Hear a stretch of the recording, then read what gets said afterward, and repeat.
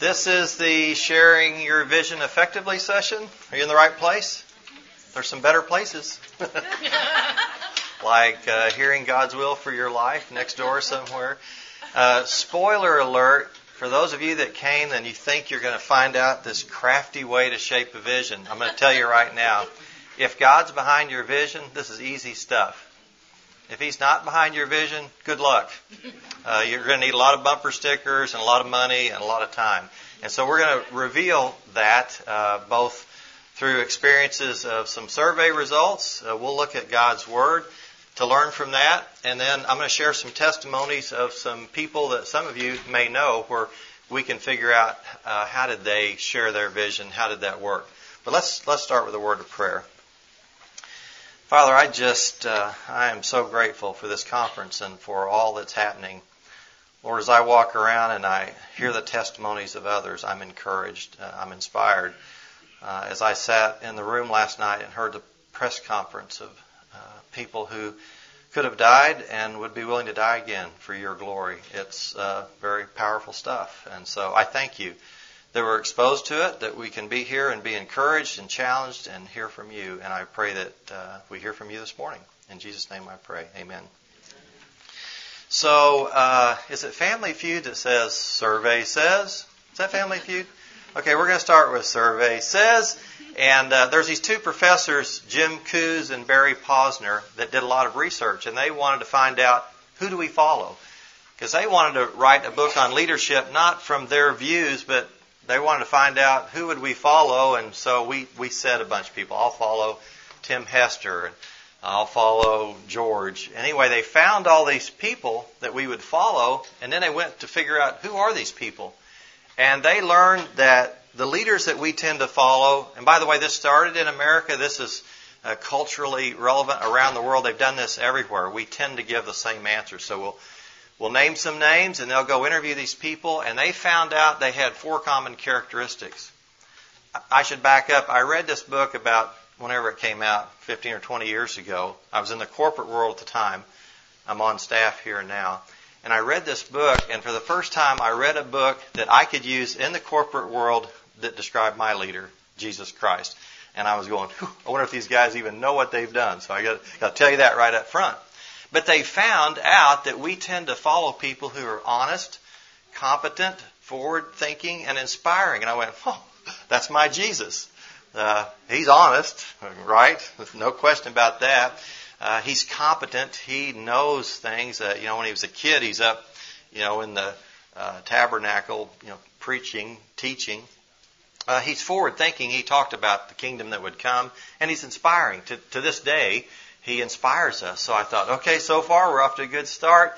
I tend to see weaknesses in men, so you'll see some holes in that sometime, but I have no question. In fact, I met these authors some years later, met one of them in particular, and he said, why do you like our material? And I said, I'd never met him before, and we were in this big corporate office, and I had a bunch of employees kind of looking at me, and I thought, okay, God, what are you going to do with this? And I said, well, because your material describes my leader.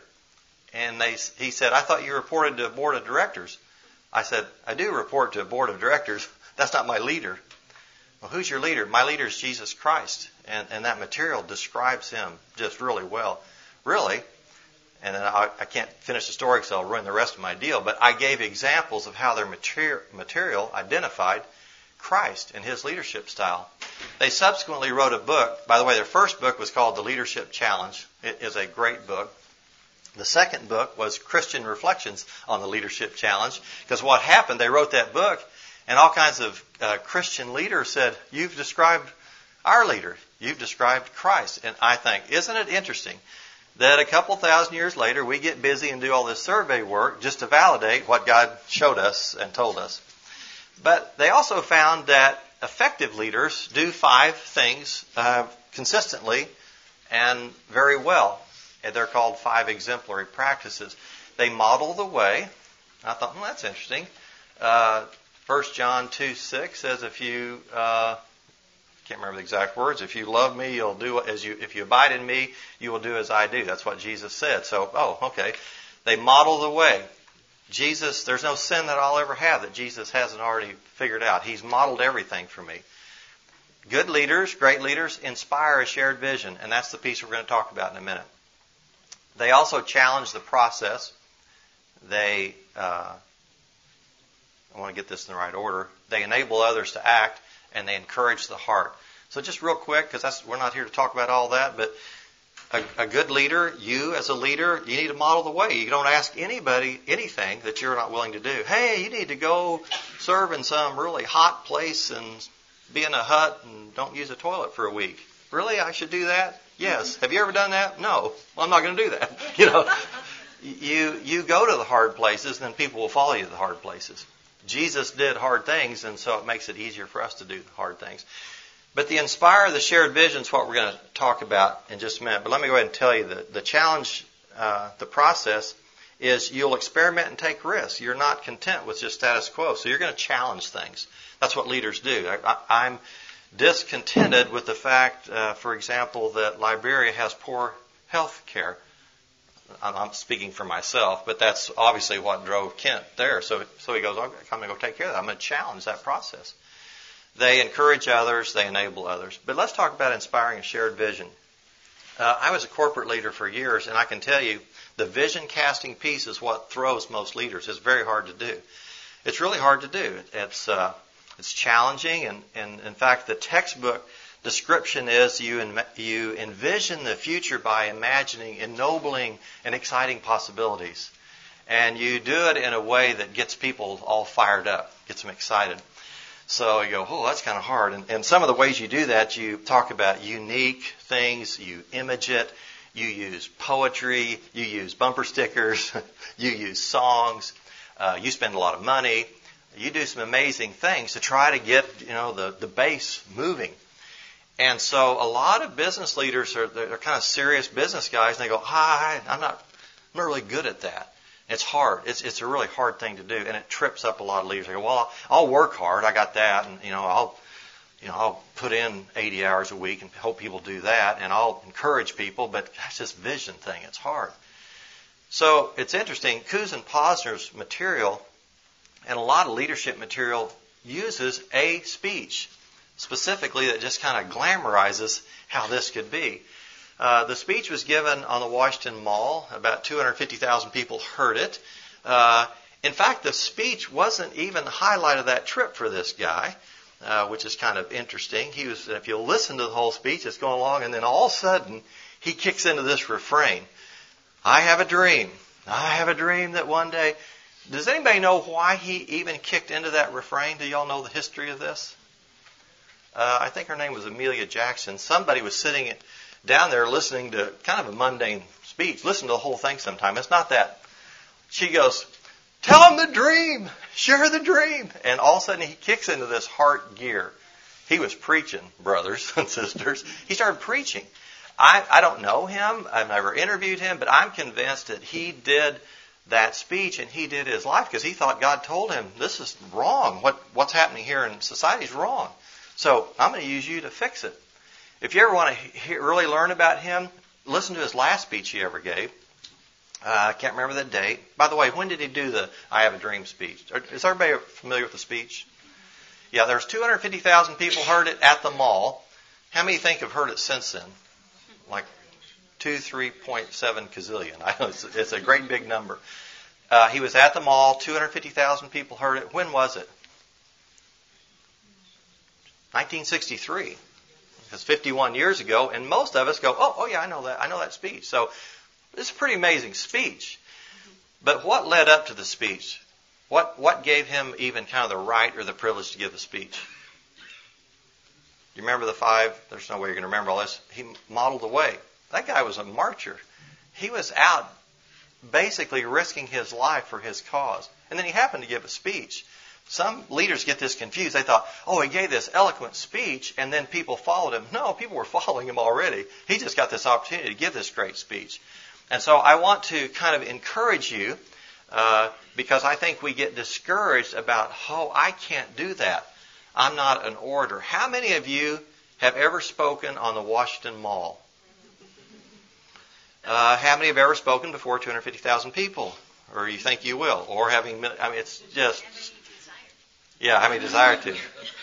I did testify before Congress one time, and I can tell you that alone is very intimidating with the little lights going on and off, but you just don't get to do that very often. There's very rarely, even in this church, a mega church where we'll have 20 to 30,000 people a weekend, you think about that. If Dave or Kyle just nail it, it's the best ever. That's just a fraction of the population here in Louisville. Now, some will hear it on TV and some will on radio. But so if you came here thinking that you're going to figure out how to give a great speech, I got great news for you. Don't even try. Most of us don't get that shot. I got another question for you. If you do have a great vision and you believe it's from God, do you think you get to give the speech once? No. And so how do you think you would typically share your vision? And again, spoiler alert, if your vision is not from God, you might as well just move on to something else. If your vision's from God, you're going to have this amazing power, not because of you, but because of God. We're His intermediary. And if He's saying, hey, Jack, I want you to do these things for my glory, Yahoo, I don't need them all. I don't need the mic. I don't need the TV cameras rolling. I have the power of the Holy Spirit, and I've got God's wanting me to do something for His glory, and away I go. And so how do we typically share our vision? One-on-one. It's usually small groups. It's home groups. When we had a vision from God to build this church building, nothing like this had ever been done. I don't remember the exact numbers. I was one of the ones that went to the bank. That was a little intimidating. I was a lender, but all of a sudden I'm on the other side of the table saying, will you please loan us like $32 million and we'll try to raise 28 or something. It was just some huge number. I can't recall a single sermon that really caused that to happen. We were just convinced, all of us, that we kept turning people away. Our youth couldn't get in, or we couldn't reach our neighbors. We didn't have capacity, so we just felt like God said, build big. And so we did. But the way that vision was really shared was in home groups. And I can remember the very first home group. I was an elder at the time, and I stood up and I said, hey, I'm Jack Webster. I got something to share in just a minute. But before I do, let's just go around the room and introduce ourselves and just kind of say how you ended up at Southeast. And the guy to my left, his name's Chuck. He goes, I'm Chuck. Started at Southeast a couple years ago. I don't know what you're going to tell us, but I'm in. We're in. We're good. Yes. And it went all the way around the room like that. We were crying. There was just power because God was in it. And so here's the pitch. And I never will forget when we held up cards to say how much money had been raised. Again, I'm not good. My memory's getting bad. I think we needed to raise $28 million. So we had a little drama. And we don't share contribution data in our church. We're very unique. So very few people even knew this number. I'm an elder with finance responsibility. I didn't even know the number. So up on the stage, here's some people. They start holding up cards. Go, doop, doop, doop, doop. And the last card was a 2. And I went, ooh, that's 20. It's either 22 million or it's 12 million. I can barely say this. It was a 3. $32 million. The place went crazy. God raised $32 million, and we only asked for 28. And it wasn't because we had the best order in the world, even though we had a great preacher. It's because God's vision was alive and well in this church, and it got done. So we don't get that opportunity very often. And in fact, if you do, good luck. I'm going to share some examples of current testimonies in a minute. One of them happens to be a great orator. He's a pastor on our staff. The others aren't. I was hoping they'd be in the room because I was actually going to make fun of them because one of them I think is like a terrible communicator, and I tease him about it. I go, I don't even understand what you're saying half the time, but I'm following you. What's up with this? So it's the power of God's Word. So the survey says use metaphors, use stories, use humor, use bumper stickers, do all that. And that's what a lot of people do. That's what politicians do, by the way. And they do negative. So they don't just say, I'm awesome. And they're going to say, but Mac's terrible, so don't vote for that guy. He's terrible. He'll steal your children. And, it's really bad when you look at what they're doing. It's not leadership. It's coercion. It's manipulation. So that's what the survey says. And if you're good at that and you get the big audience, go for it. It's rare. It's the one-on-one, and it's when you're sharing from your heart what God has called you to do, and you're convinced. Buckle up. In fact, my wife and I love to support people going to mission fields. And my wife is an executive director of a missionary, so she goes all the time. She's leaving for Kenya in about an hour, and I'm here with you. Sorry. But if somebody came up and gave me a slick presentation of why they're going on a trip, I would be cordial, but I won't even be praying for them. I won't get that. But if they come up or send me a letter, and I got one 2 days ago, and it's as heartfelt, God's called me to do this. I'm going to do. I don't even know what I'm doing. I'm kind of scared. I don't really have the resources. Also, they got me. They got me with God said. And if I know them and I believe that's sincere, they've got me. That's where the power is in the vision. So we're going to look at God's Word. So what do we learn from God's Word? I have more fun with this than anything, particularly with one of my friends here, because he talks about visioning a lot. And I keep saying, why don't you just get to work? And I can prove it in God's Word. The vision piece is kind of small if we just let go and let God put us to work. And in fact, I should have counted the number of times the word work is used in one example. I didn't. But it's work. And even on those 5 exemplary practices, most leaders that are good corporately at setting a vision, it gets set, and it'll be a recurring theme, but that's not where they're spending all their time. In fact, a good vision in a corporate world lasts about how long? Does anybody know? That's probably short. A decade, typically. I mean, I'm talking big organizations. Well, once you've got that firmly in plan and everybody's headed that direction, it just goes. And so people know it. The vision of Southeast Christian Church today is to be a praying church that reaches out and challenges people to follow Jesus completely. We better get it right. This microphone on.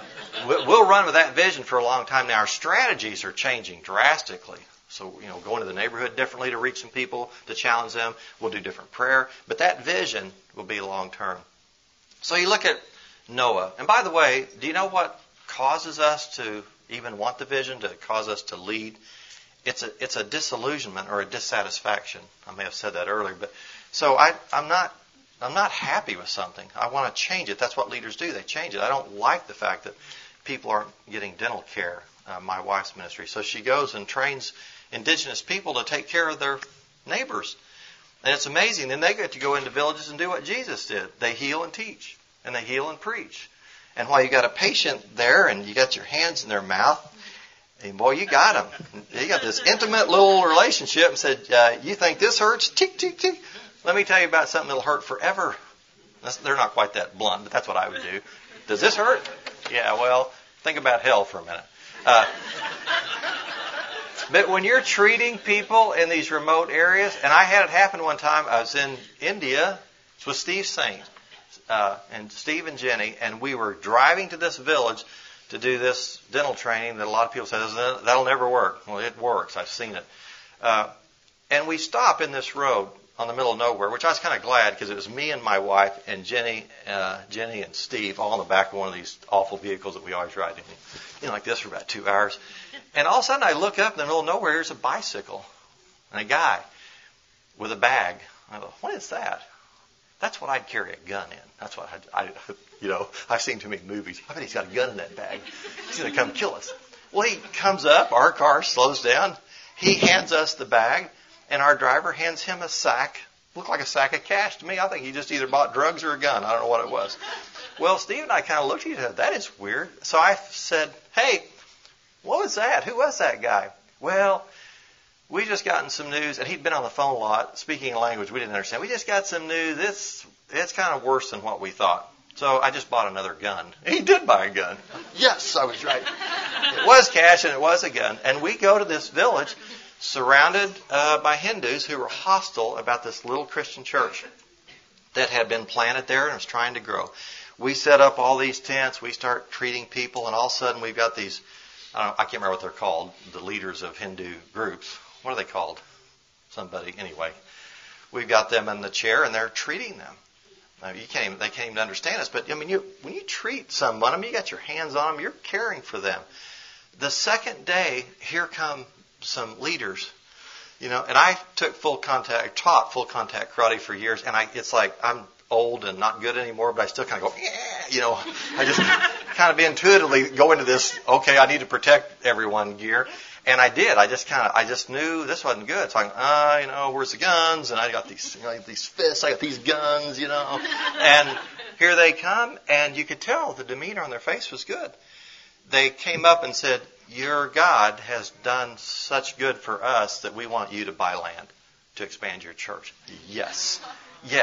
That's how vision works. So I don't know that my wife or the dentist or Steve or me, I know I didn't. I don't think we ever gave them the vision statement about how Empower approach is going to change their world. No, we did ministry. We did life. We did love. We cared for them. I'm getting way off track. Okay, so what's God's Word say? So Moses, what did Moses do? Pretty significant leader, right? What did he do? Yeah, led the people out of captivity. How'd they do with that? Terrible. Okay, yeah. So, and how did he do that when God first said, I'm calling you to do this? What was his first response?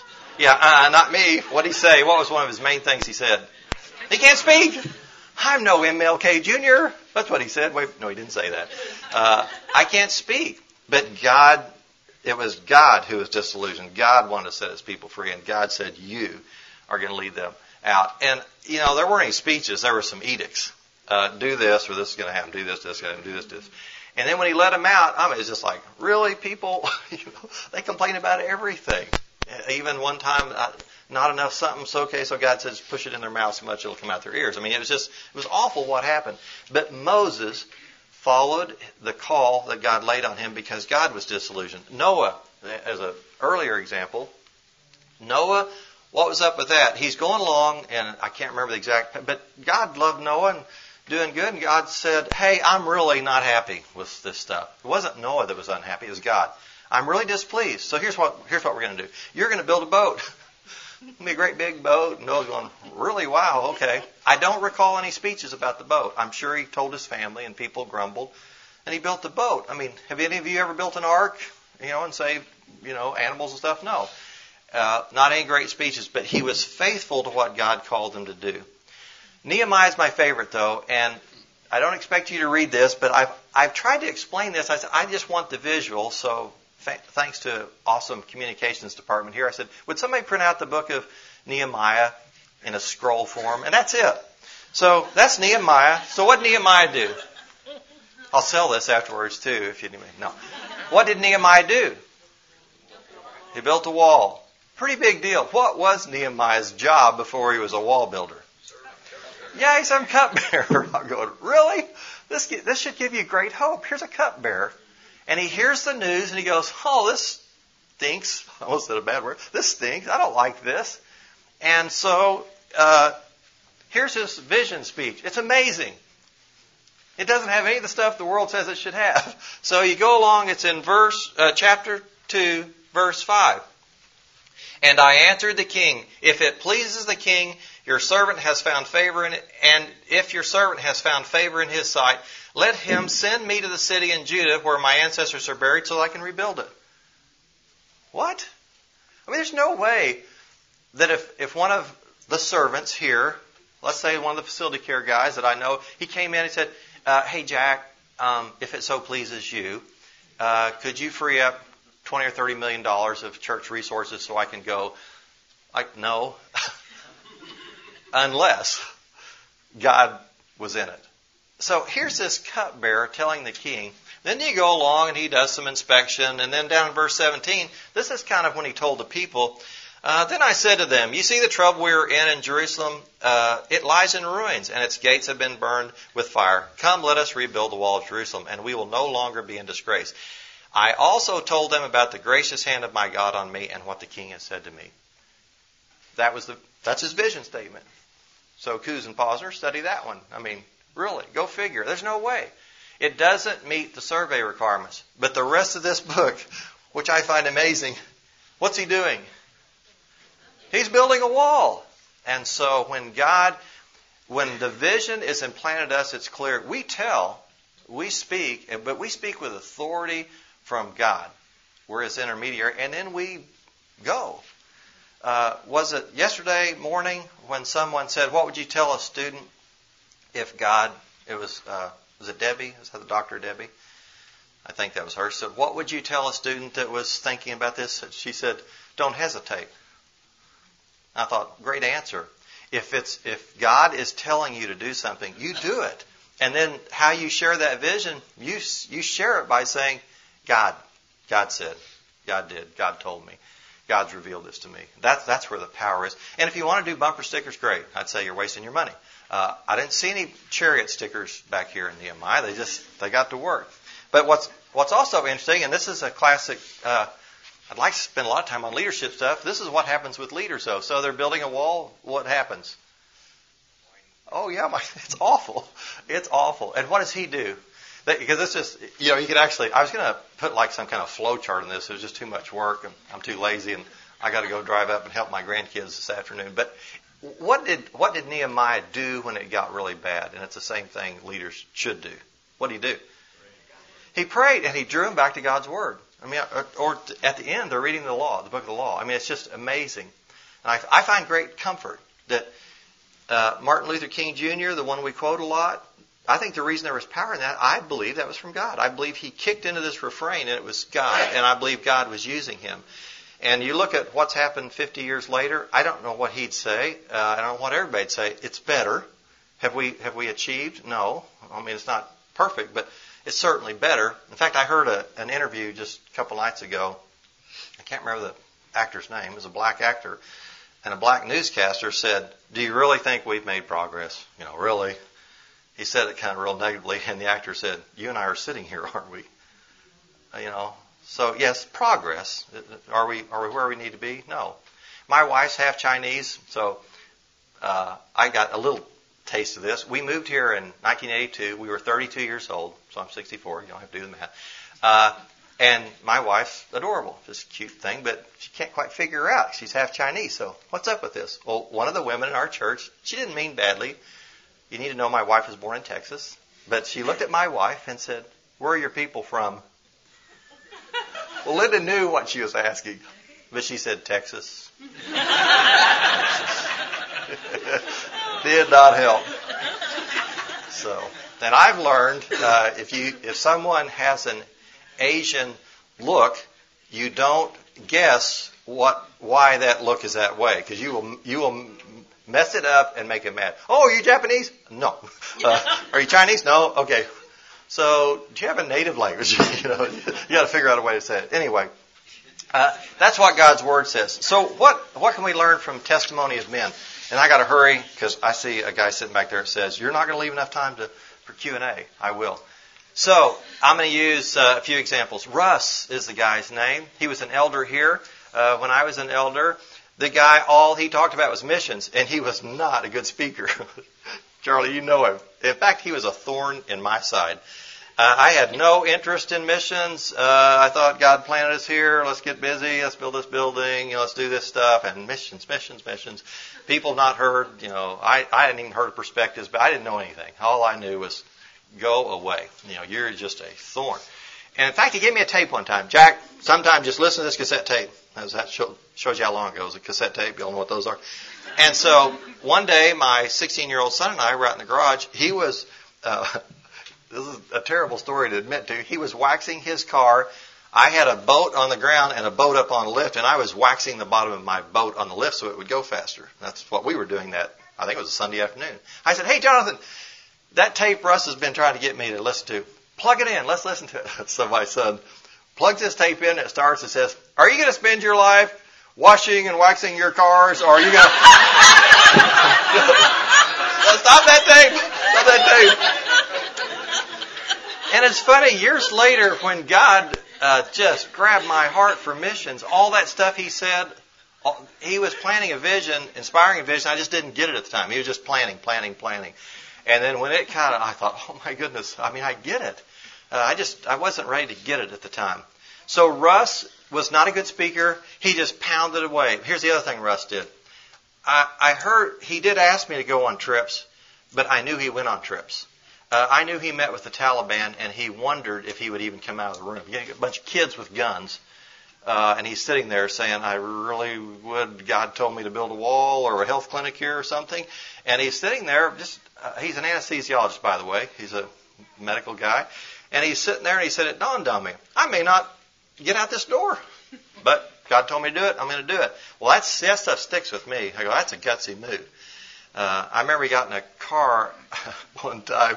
I just bought a new car. This is, again, before my heart for missions. And he goes, oh, this car smells so good. I love the smell of a new car. Why do you have this car?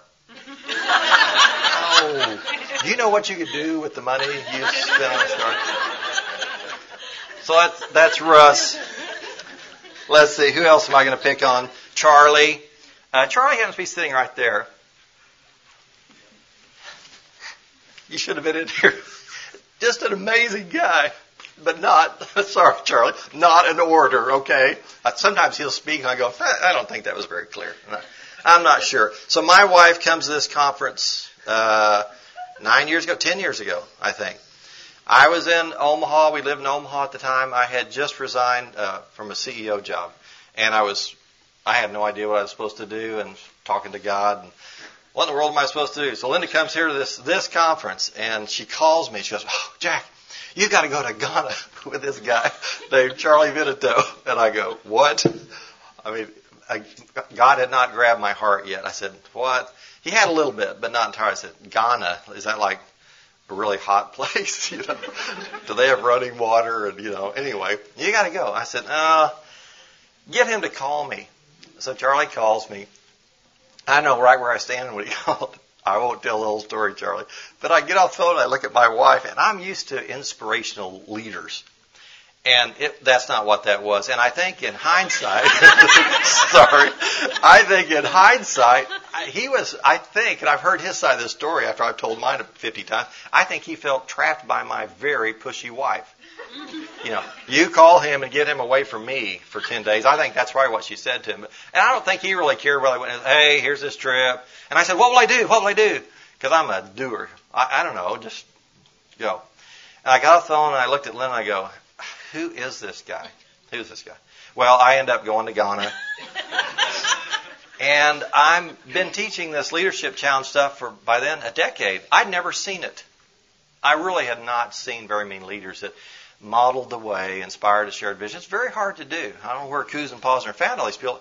But I'm sitting there in this little hot church one day, watching Charlie instruct and encourage and model. He was doing all of it. All like in 30 minutes, I was going, oh my goodness. God, you had to bring me all the way to Ghana to let me see leadership.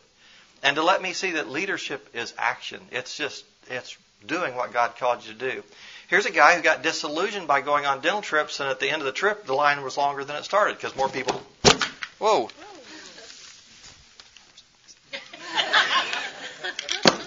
There. At the end of the trip, the line was longer. You get, on the plane to come home, and you feel terrible. And he was disillusioned by that, prayed about it, sought the counsel of many, and basically created a ministry called Empower. So you go train indigenous people, and it's unbelievable. Again, a lot of dentists go, there's no way this works. I know of dentists who have gone on their first trip and wept like the second day because for years they've been critical of it and they see it works. Are there any dentists in the room? Okay, good. So I can offend anybody. It's not really hard to pull teeth. Let me just tell you. You can be taught in a few days. What you got to be good at is knowing which ones to pull. You pull the ones that anybody can pull out and people are happy. You don't tackle cases that you can't win on. And so you can do immediate help. I'm way oversimplifying that. But disillusioned, prayed, sought the counsel, and did it. I have not heard Charlie give a big speech about Empower. I've heard my wife speak about it. My wife's an introverted, quiet, methodical machine. That's about all she talks about, but she doesn't get up and give speeches. She goes.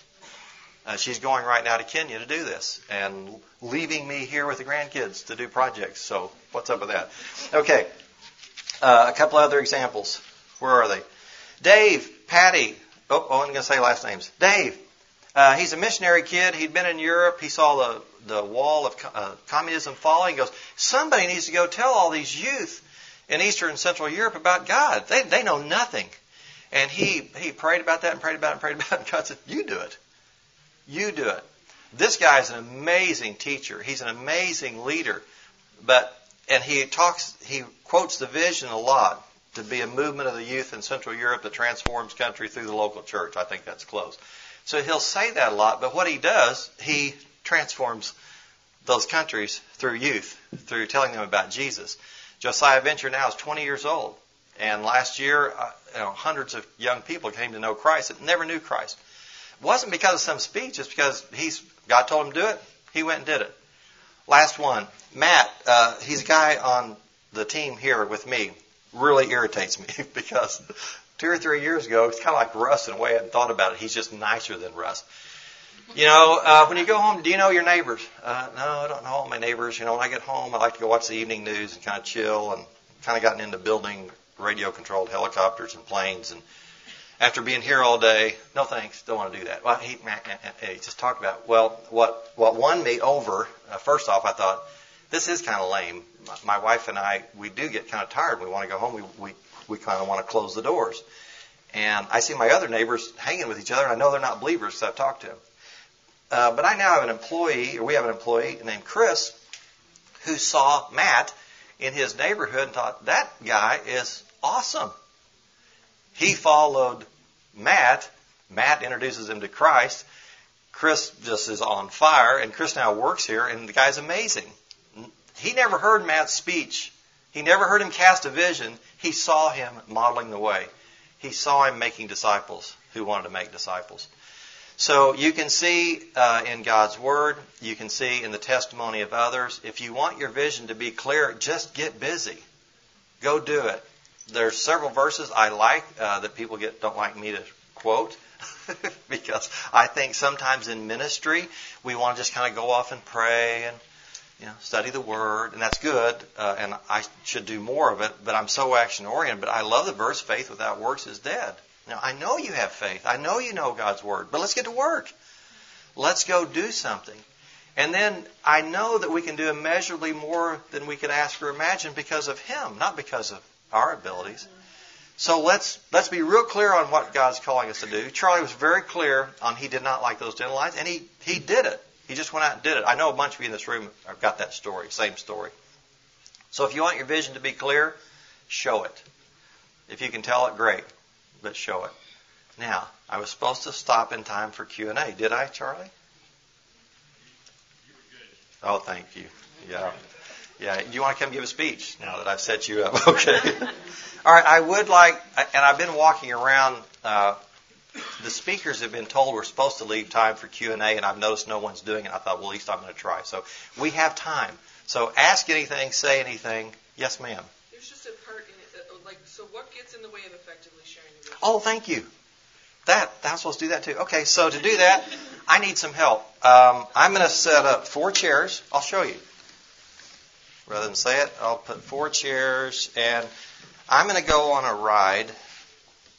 And I need passengers. I'll be in the driver's seat over here.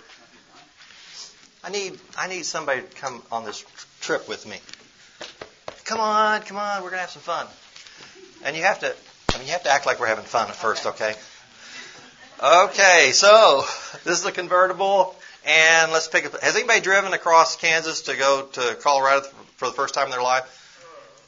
Some. Okay, well, if you're driving across Kansas, boring. Okay, it's just like flat, and if you've ever seen the mountains before, all of a sudden, there they are.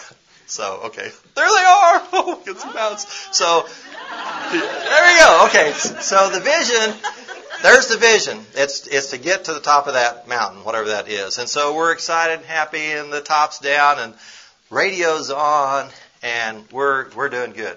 So when visions are clear, there's a lot of, wait a minute. Oh my gosh, come on, you're having fun. You're supposed to be excited. Okay, so when visions are clear, life's good. The technical aspect in a business setting or a work setting is there's productivity. Things are happening. We're going along. But here's what happens when fog comes in.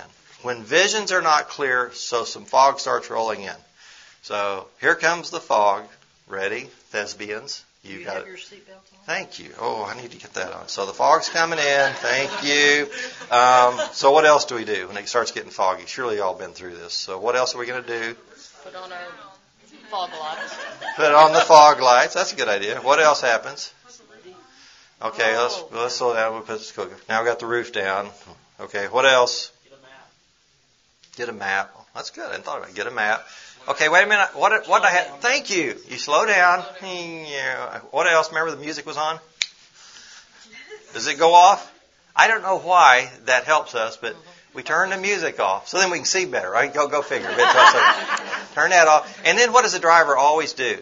Because you can't see it all, so what you do, you get 3 inches closer. Yes, yeah. And there's tension and, shut up kids and stop it, leave me alone. No, stop, I got to drive. And, no, you can't. Are we there yet? Not yet, thank you. I was actually on a drive like this one time. My kids. Oh, I'm sorry, yeah. Thank you. My kids were always in a seat buckle, thank you, and this big storm rolled in as we were driving to Tulsa. And, just black clouds, and it did look bad in the radio saying the car was starting to get buffeted. And I was kind of scared, but I was trying to be, the strong dad. And I think our daughter was 3 or 4. She goes, Dad, can I get up there with you? Okay, so she got up in the front seat. And then my son asked for the same thing. He got in the front seat. So all 4 of us were going like this, and I'm thinking, this isn't good. And my daughter said, will you pray? And I said, no, I'm trying to drive. You pray. So my little daughter, she goes, Dear God, make this storm go away. And it went, yes. And then the vision was clear, and off we go. So what happens when the vision's not clear to our followers? Things just shut down. There's tension, productivity stops, we miss turns. It's just not good. And so if you're at a church, for example, and it's not real clear where you're going, we're going to show up, we're going to kind of work, but we're kind of not really with it. But all of a sudden, our church right now, part of our strategy, we want to take this community. There's 2,000 neighborhoods, and in 10 years we want to take them. It'll totally be a God thing. It's just a God thing. 2,000 neighborhoods, and in 10 years, we're going to have the presence of Christ in all of them. Okay, God, we're going for it. So we're hiring community pastors, and we're doing stuff we've never done before, and we're excited about it because we think God's telling us to do it. And so now, all of a sudden, people are kind of leaning in that we're kind of, we were just kind of marking time before. Thank you, passengers. And thank you. Go to the bathroom. Yes, sir. What do you do when you're halfway through and you're dealing with the dysfunctions of the team? And it seems like that's blocking you from doing it. Well, I can give you kind of a corporate response, and I can give you a biblical. And in the corporate world, it's called a course correction or course reset, and you really have to reset a team. There's 4 phases to teams. I don't know if you all know this stuff. They form. So you put the team in place. Then they norm. They hit some normal pace. By the way, this is really, you'll see this on mission trips all the time. So you get the team together and you kind of do the pre-trip. And so you kind of get some normalcy. You figure each other out. But then a team storms. Something's bad.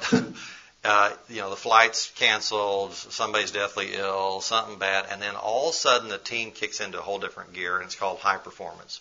So they form, norm, storm, and then they highly perform. If you're just floundering, you may need a storm. You may literally need a crisis. Sometimes our church has always just kind of gone smoothly. Russ, this former elder, back when we had a transition in senior pastors, he goes, maybe we'll mess this up. I said, why? He said, so we'll be desperate. So we'll be kind of in a crisis mode here. It's just been great. I've been a part of this church since '82. It's just amazing how God just keeps really, because we're not that good. I know us all. We're not good at all. But God just keeps blessing us. And I think, I'll give you an example in Ukraine right now. Josiah Venture that I'm on the board with. Ukraine really got hit hard with all this stuff. They had the best year ever in camps. All the Americans bailed on them. No Americans would take teams over there. So the Ukrainians and some others just banded together. And you know what? People come to know Christ because there's a storm brewing. In fact, I got to meet the guy, you probably saw him on news, that put up the tents to provide Bibles and coffee for his brothers that were soldiers and his brothers that were not. And at first, they couldn't keep up the coffee. All of a sudden, coffee wasn't a problem. They couldn't keep up the Bibles. And he started out praying that his countrymen wouldn't die, and he ended up praying they would not die without knowing Jesus, because he knew they were going to die. And so it's probably too complex of an answer, but if you're just floundering, maybe you haven't hit the wall yet. And some leaders will actually throw a team into a little bit of a chaos. We've talked about it in here. We've had some trips that didn't go well. And in hindsight, I thought, I wonder if it's because our retreats were too good. Maybe the pre-planning trip, the food shouldn't have shown up. Maybe we should have had to walk a couple miles to get something to eat, or actually skip a meal. Maybe somebody should go turn the hot water tank off. I mean, maybe we should do that. So this is reality. So get ready for it. And if people bail, go good. Bail here. Don't bail with us overseas, like you and I mentioned the other day. I don't know if that's a good answer. But as a leader, I hate to quote secular stuff, but I don't do much. But I can't remember whose book it was. Collins, I think. If there's a problem, you look in a mirror. If there's a success, you look through the glass. As leaders, we often see a problem and we try to, it's the team's fault. It might be your fault. It might be my fault. If I've got a team that's floundering, it may be because I have not given clarity in the vision. They're in this stinking car and all I see is fog. I mean, maybe they just don't get it.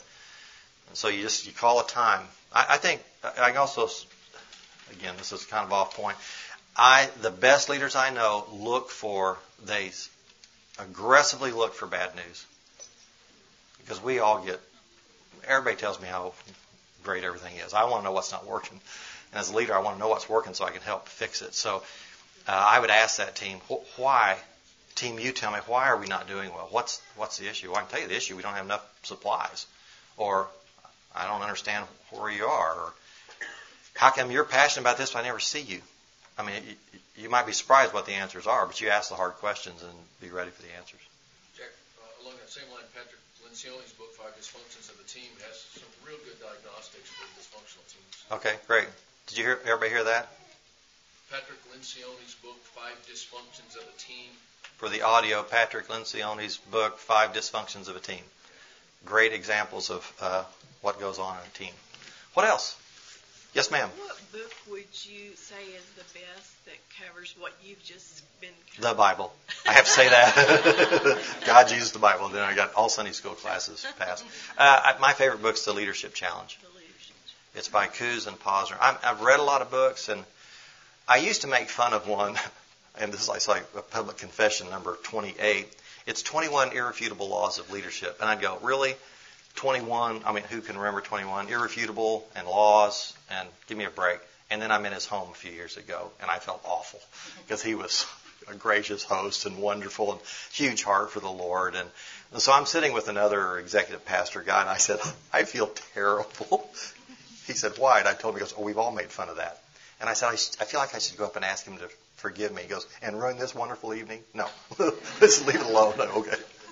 But there are books that are predicated on our view or our opinion. And it's why I like the Leadership Challenge. I love the fact that the results aimed me towards God's Word. And I've used it in the corporate world for probably 15 years. And it was great. And I'd say, there's a proverb that says, and I knew right away who the believers were in there. That's Proverbs 27:17, as iron sharpens iron. So I'd say there's this proverb that says, as iron sharpens iron, so one man sharpens another. And the Christians would light up, and other people go, whoa. And every time it would happen, I'd get to break. Where do you get those proverbs? Where are those? Well, I don't know if you all know about the Equal Employment Opportunity Act, but you have to be very careful. So I go, it's an unbelievable book. It's a great book. I mean, it's kind of your question. Is this the best book ever? It's the best book ever. More sold than anywhere, anything, around the world. What is it? Well, just go check it out. Go Google and I'd finally say it's in the Bible. So you're quoting the Bible. Well, I quoted a proverb. I just quoted a wise proverb. Do you want me to do Confucius Says? I got some of those too. I'll even things out. But I think Coos and Posner, because it was based on research and it's been validated. And when they came back and wrote the Christian Reflections, it was a huge validation on our community saying, cool stuff. Because that wasn't just me that said that. The neat thing was they were working on the book at the time, and they asked if we would contribute. And I'm not, like my wife was like this perfect student, and I was just wanted to get out of school. So when they said, you want to contribute, that meant like a lot of work.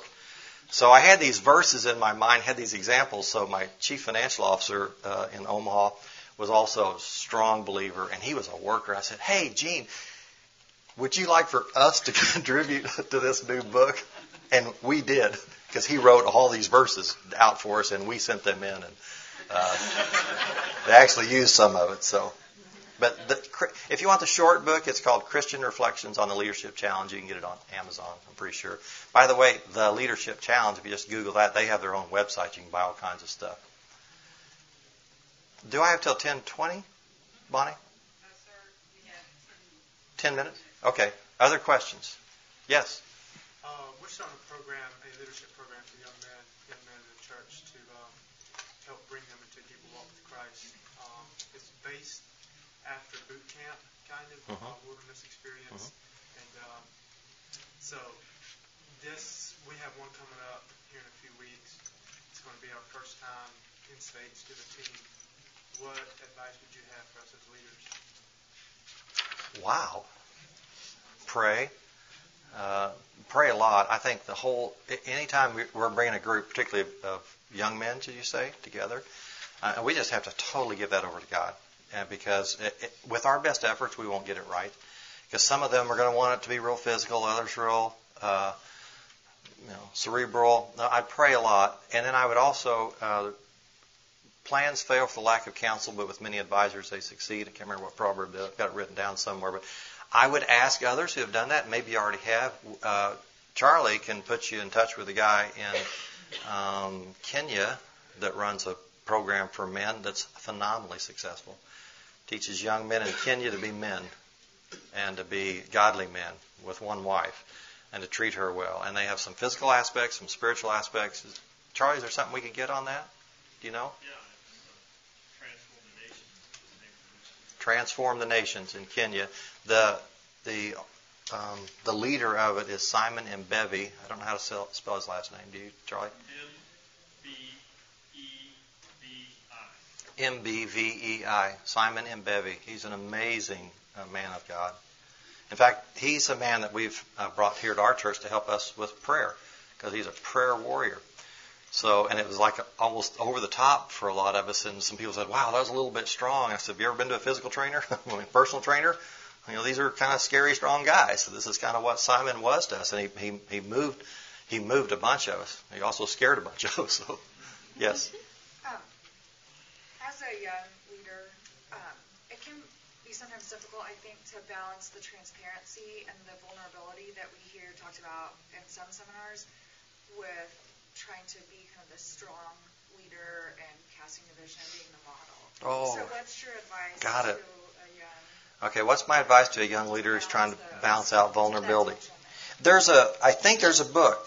I'm not sure of this, but I've heard this fable, Leaders Weep, and a story is told about this big financial guru who got up in front of his company and people hated him.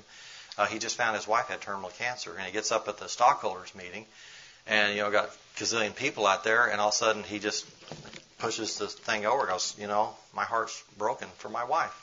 And he started weeping. And he couldn't finish it. The company went, poof. So every other leader started making up sick wife stories or something. I don't know. But I have firsthand experience on that I never intended to do. When I moved to Omaha, I was a new CEO, young in that context. I wasn't, but I was a young CEO. And so here we brought 1,000 people into a room, and I'm up there, and I asked the executive team, I want you to say personally what you will do for this team to be this organization to be the best, and I will start on all the way. I had no idea that I wasn't going to be able to pull this off. So I got up, and I was going to use the Leadership Challenge material covertly in this organization, and we did. One best place to work. It's just amazing material because you can really kind of preach and not be preaching. You can use this. So anyway, I got up, and here's the first time all these employees ever been gathered together. I'm the new guy. I don't know very many people, and I said, you're going to find out this is one of my favorite books. And I held up the Leadership Challenge, and you're going to over time learn that my expectation is that we all lead, that leadership's everyone's business. So don't just look to me and don't look to this team. And I put it down, and I got to back up. I had been there by then a few months and was working 20 hours a day. I mean, I was just totally wrung out. not seen my wife much at all. In fact, she and my daughter hadn't even moved but for a few weeks earlier, and I was emotionally just drained and didn't realize it. But I had my Bible stuck down there. I think I can pull this off now. You just can't even tell the story. But I held this up, and I knew it was a risk. I didn't care because I thought, you know what? I want these people to know. So I said, now this is my favorite book. And I know by holding this book up, that might be threatening to some of you, but I'm okay with that. I'm just telling you personally, this is my favorite book. And the reason I want to share it with you is because I'm failing in a significant area right now, and I need your help. And then I started struggling. And I said, this book says that a husband should love his wife as Christ loved the church and be willing to lay down his life for her. And I said, I think I would have said I've done that for the past 30 years, however long I've been married, but I haven't since I got here because I've lost that focus, and I've focused too much on this company. We had 88 offices in 4 states. I said, all of you want me in all these offices. I can't get to all these offices. And I can't get to all these offices and still love my wife as Christ loved the church. So I've got to figure that balance out, and I need your help. But by then, I was a wreck. I mean, I was crying. I was just convicted. I could just see Linda, So I'm fighting to get through this and just struggling. And I would have never, if I had known in advance it had been that hard, I would have never done it. So that's what's amazing about God. You don't try to figure this stuff out. You just do it. So guess what happened? Never would have. The place just went crazy, and it threw me. Guess who my best friends were for a long time? Well, about 60% of the organization is female. It typically is. So 80% of those are wives. What do you think they thought of that? Yes. That was not the reason I did it, but they're going, well, I wish my husband would say that in front of 1,000 people, Thank you. I have no regrets, and I'm an emotional guy, and I think to suppress your emotions, I hear this more from females. Well, they'll think I'm weak. No, they're going to think you care. No, they're going to think you have a heart. I'm not a strong mercy gift guy. But I'm an emotional guy. So, if you weren't effective as an employee, I can easily separate you from the company. And so you don't have any mercy. I do. I care more about all these people than that one. I can just, doesn't mean I don't have mercy for you. It means I have mercy for the big picture. But I would never, ever coach a female or a young leader to suppress the way God's wired them. And in fact, if you had to suppress it to move forward, I'd say you're in the wrong place. Go get in a place where you can be who God created you to be. Because God's got there's many parts of the body of the Christ. We can't all be heads, we can't all be hearts, but we're all valuable, and we can't start chopping off parts because they don't fit our mindset. I'm a truth teller, and it gets me in trouble a lot, and I've tried to suppress it at times. I thought, no, I'd rather just tell the truth. And if I get fired or somebody doesn't want me to work with them, I don't want to do it with a mean spirit, but I'm not going to say, oh, wow, we sure did good last week. If we didn't do good, I'm going, no, that wasn't very good. Yes, sir. Then we probably should stop. One organization I'm familiar with focused on the vision that you talked about, but they also spent a lot of time working on the values of that organization. Yes. That then became the guiding principles of how that organization was going to function. Yes. One of those values, the number one it turned out, was people. And that organization went through a layoff. And that value affected that process of that layoff. It was a guiding principle that lasted over a couple of decades. Yeah. Good leaders do. They're called core values typically. And the organization I came from, we only had 2 because I'd been in places where there was just too many of them. So we only had 2. We were a lending business, so I think to me it was imperative. It was honesty and integrity. And people go, those are the same thing. No, they're different. I can go into a prison and have an honest transaction with a serial killer. He could have no integrity, but he could have had an honest transaction. So it's really both. Integrity is honesty over time. And we drilled that, and we terminated employees if they breached those core values. They could be the best loan officer, the best anything, but if they, falsified a document or lied to us, they didn't work for us anymore. And everyone knew that. And in fact, the beauty of having good core values is if your organization understands them, the leadership doesn't even have to enforce them. The organization enforces them. We're not going to want somebody sitting next to us that's going to tear us down. Charlie, I'm going to ask you to pray, and we'll close this out, brother. Father in heaven, we give thanks for the ultimate Jesus shared vision to make disciples that make disciples. And so, Lord, I pray for this group of people in this room that they have heard from you today, that they will walk in obedience to what you call them to do. So, Father, I pray for strength, for blessing, for favor, for pure wisdom that comes from heaven, that you would that we would get to see your blessing and disciples being made that make more disciples. And all this for your glory. Thank you, Father. Thank you for the wisdom you gave Jack. Thank you for him modeling the way of making disciples and the wisdom that you've given him. So, Lord, I pray for all of us that we would walk closely with you, hear your voice, be obedient to that the Holy Spirit would be our best friend for your glory. In Jesus' name. Amen. Amen.